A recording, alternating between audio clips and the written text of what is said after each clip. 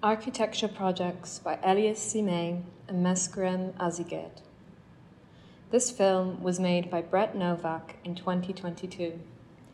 It is 7 minutes and 3 seconds long and is played on a loop in the dark studio alongside a film titled Elias Sime Tightrope, made by the same filmmaker, Brett Novak, and a film titled The Story of Zoma, made by Andy Frances. Architecture Projects gives us a glimpse into the lush green and carefully crafted architectural landscapes of Zoma, Zoma Museum, and Unity Park in Addis Ababa, Ethiopia. It also reveals the beginnings of a project currently under construction in Mount Entoto.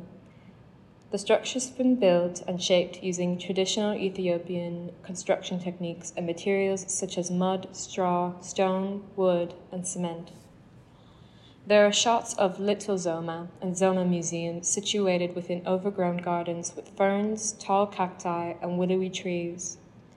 There is a gallery, library, elementary school, edible garden, an amphitheater, a barn full of cows, and a big patches of green space for children to play.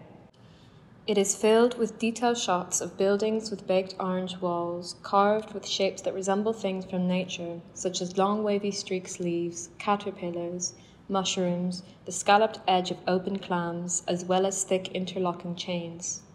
There are stone walkways lined with thick bush underneath a canopy of leafy trees. Inside Zoma, the ceiling spirals in rings of concentric circles, and the room is filled with unique sculpted wooden furniture such as chairs and stools, crafted by Sime. At Unity Park, we are presented with concrete terraces, pruned floral gardens, hedges, and dense clusters of spiky cacti, and tiled walkways stamped with faint outlines of birds sat on branches and leaves. There are several buildings that resemble animals such as turtles and horses. Finally, there are shots of the concrete skeleton of the project being built at Mount Entoto. Wavy terraces line the gentle slope of the mountain, and a towering platform foundation overlooks a small waterfall. There are concrete planters carved with shapes resembling butterflies and caterpillars decorating the concrete walls. It blends in with its natural surroundings.